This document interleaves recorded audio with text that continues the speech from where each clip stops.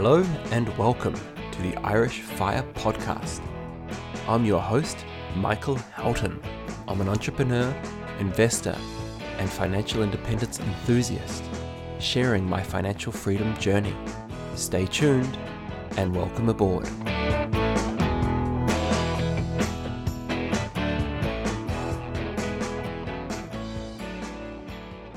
I hope you are doing well. It's been a great start to the year for the Irish Fire Podcast. Already there's been a couple of great interviews, and I'm pleased to report that there's a couple more top interviews coming up. I thought it might be nice to cover an individual episode, although truth be told, I do always try and keep you guys updated, even in an interview episode. Things have been progressing nicely. It's a very interesting position that we are in now in our fire journey, where we don't have to save and we don't have to work full-time if we don't want to. This makes it all a little bit more exciting because it means that any full-time work that we do or any savings we do are with the right intentions. There's been some interesting realizations recently. I was going for a walk and having one of those nice long reflecting moments, and I realized that in many ways, there's a little bit of selfishness to the fire movement, in the sense that we're looking to, build a big pot of money and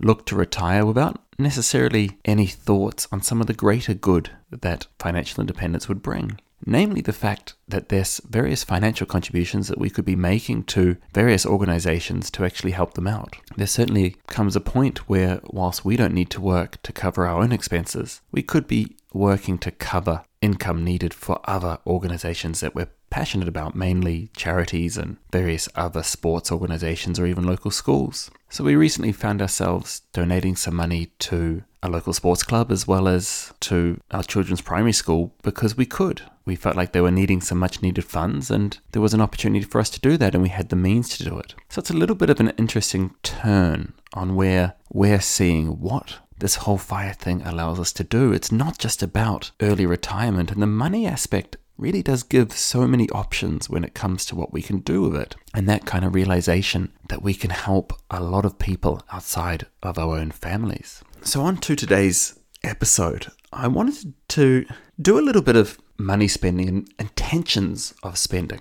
I think sometimes within the fire movement, we get labeled as cheap and frugal. And I think that that's actually quite a misconception. Part of tracking expenses and getting on top of your spending is that we can spend with intention. In other words, we are spending knowing that what we're buying is something that we want to actually purchase and we understand the value of it. Getting good at spending is a habit. Now, interestingly, ourselves as a family are actually at the other end of this now. We're trying to spend more where it makes sense. We've been saving for so many years and spending so wisely that we're now at a stage in the fire movement where it's okay if we spend a little bit more money. However, the work needs to go in first to be able to do that. So this is a little bit of a quiz episode, if you like. So I'm going to be giving a bit of a situation for each of these scenarios, and you can work out in your own mind what you would do, and then I'll give my take. And what's interesting about all of these is these are all real life examples. So all things that I have heard or been part of firsthand, where I've either had to offer advice or most of the time just let the bad habit pass and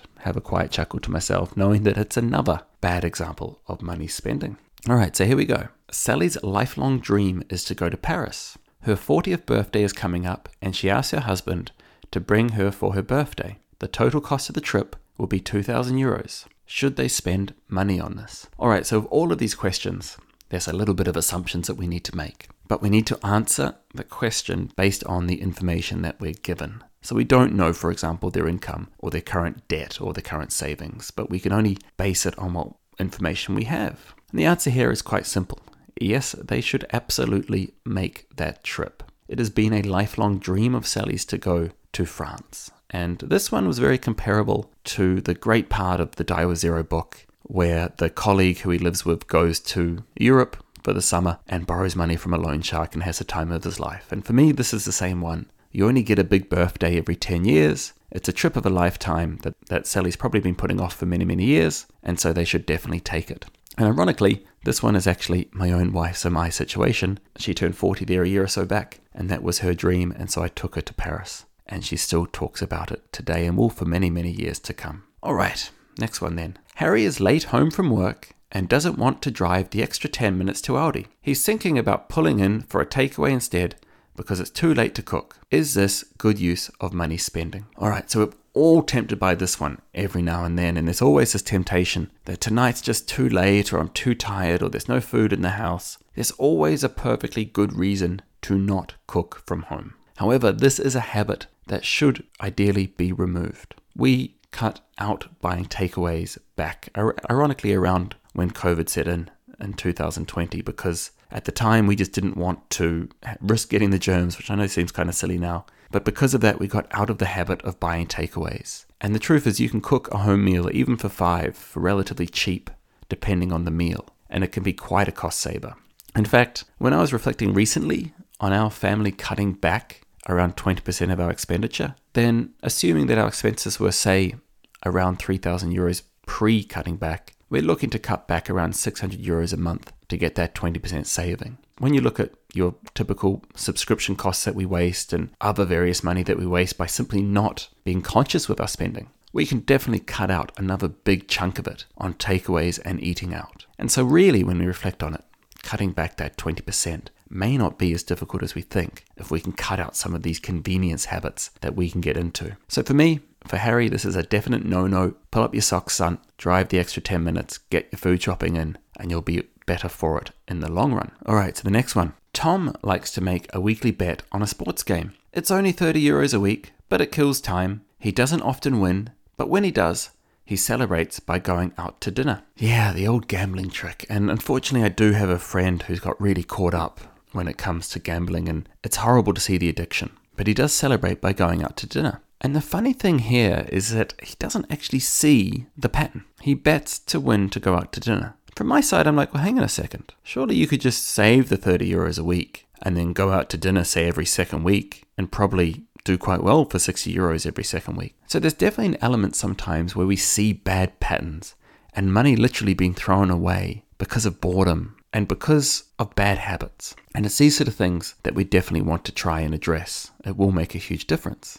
All right, the next one here. Mary's dream is to have straight teeth. The cost is going to be 4,000 euro. Should she spend the money? So again, this one's very similar to the first one. It's a dream for this to happen. So definitely get out there and make that happen. Sometimes in life, it is okay to YOLO your money spending, to do it based on that concept of you only live once. Because in this case, Mary's had bad teeth for many, many years. She's afraid to smile, and it's been something of a lifelong dream to change. So absolutely, that's a good use of money spending. All right, Steve wants to remortgage the house to pay down some consumer debt.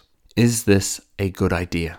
Unfortunately, banks will often recommend this as a potential solution to a credit card problem.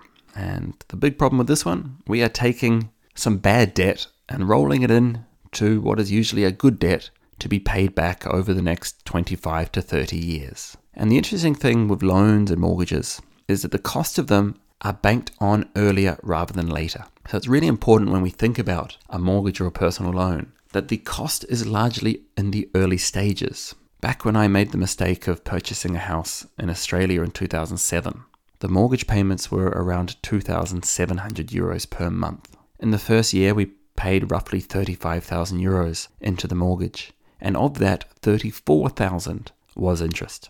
It was horrific because it was extremely difficult for us to cover that mortgage, yet we were barely paying off any of the interest. So by banking that bad consumer debt onto a mortgage, Steve will be paying that bad money off for many, many years to come. So what Steve needs to do in this case is actually just buckle down and pay off the credit cards or the bad consumer debt. Even if it's at a higher interest rate, he just needs to make it an issue and not let the easy option of remortgaging be the way out of this. Sometimes we spend money badly and we just need to grind our way out of it, and it's usually for the best in the long term. All right, the last one then. Christmas is coming up and Rebecca hasn't got any money saved. She is now considering taking a loan from the credit union. Is there a better solution to this? So for the case of Rebecca, we're going to do a multi-choice on this one. So she can either A, accept she needs to cut back this Christmas and reduce her spending. B, ideally use a credit card to get through Christmas with the goal of paying it down quickly rather than committing to a long-term payment plan. C, aim to plan for Christmas better next year? Or D, all of the above? Now this one is actually fairly obvious. Obviously all of the above here needs to be applied, but unfortunately we often see people go and take a relatively long period of a personal loan for these sort of expenses. Maybe a loan that's paid back over 3 to 5 years for one of those annual seasonal events. And it's not the solution, because we're rolling that into years and years of having to pay that, months and months of having to pay back a Christmas that may have happened years ago. Money is never spent consistently, and I've always got a saying that every month seems to be just as hard as the last. But at some point, when we're on this fire journey, we're going to need to just pull up our socks and go, look, we need to find a way out of this. That can mean simply grinding our way out of it at times, doing overtime, picking up overtime if we have to, reducing our expenses dramatically at times if we have to. It's not always easy. However, it does make a huge difference in the long run. I met somebody recently who was 65 and was talking about the fact that they had bankrolled some personal debt onto a mortgage. And they said something along the lines of, it was the stupidest thing I've ever done. I would have been mortgage free 5 years ago. But unfortunately, they'd worked out that they were still paying a mortgage down and would be well into retirement. Long-term solutions should not be used to handle a short-term problem. And as much as money problems do happen, and we find ourselves in tricky situations, we need to be thinking a little bit bigger outside the box. I'm not even against personal loans or credit cards. We have a personal loan for our solar panels, but that's one of those things where it makes sense because we're saving and we're going to see a massive saving long term from that. It's not like we just bankrolled a holiday into a personal loan. Likewise with credit cards, they can be super useful to get us out of an emergency or a rainy day situation, but they need to be managed with care. The last two to finish off are a couple of nice stories and situations where I've had to spend money, but it's been for the better. So the first one was actually from summer last year. Of our last night of the holidays, we did decide to have a takeaway. So we went and had fish and chips from the local fish and chip place, but we didn't have any tomato sauce. And I had always purchased the 75-cent bottle of tomato sauce from Aldi. So it's all our kids ever knew when it came to tomato sauce. But they were desperate. They really wanted sauce with their chips. So I went up to the local convenience shop, something I would never normally do. But what's going to be the problem of buying one bottle of sauce for €4? The brand was Chef. And I took it back to the accommodation and out it came. And my oldest son absolutely loved it. I've never seen him so happy to experience this exciting new flavor. And it's got to the point where today we continue to buy the Chef brand of tomato sauce just for him, because we know it brings a smile to his face every time he eats it. Likewise, a few years back,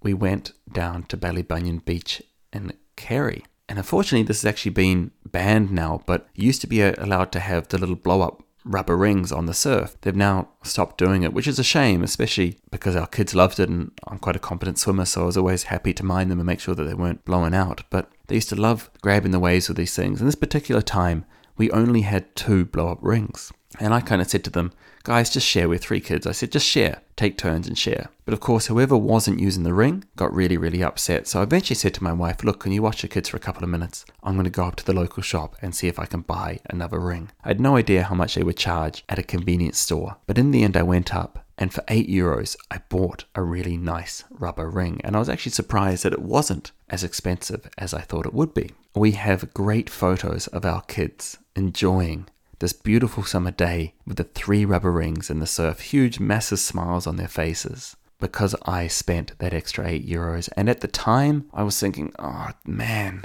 I really don't want to spend this. We're at a financial situation where we were grinding hard trying to watch every euro. But I'm so glad that I did that because it's given us this lovely memory to look back on. So hopefully, guys, that's given a little bit of help when it comes to how we spend and how we look to spend with intention. We generally avoid impulse buying. We generally stay away from convenience shopping. But when we do spend, we make sure it's something that's going to bring us absolute happiness and make our children happy, knowing that we are looking out for them and we are spending when we need to, but always with that intention and value in mind. As always, guys, if you have any questions on this episode, drop me an email at michael@firepodcast.ie, and I look forward to catching you on the next episode.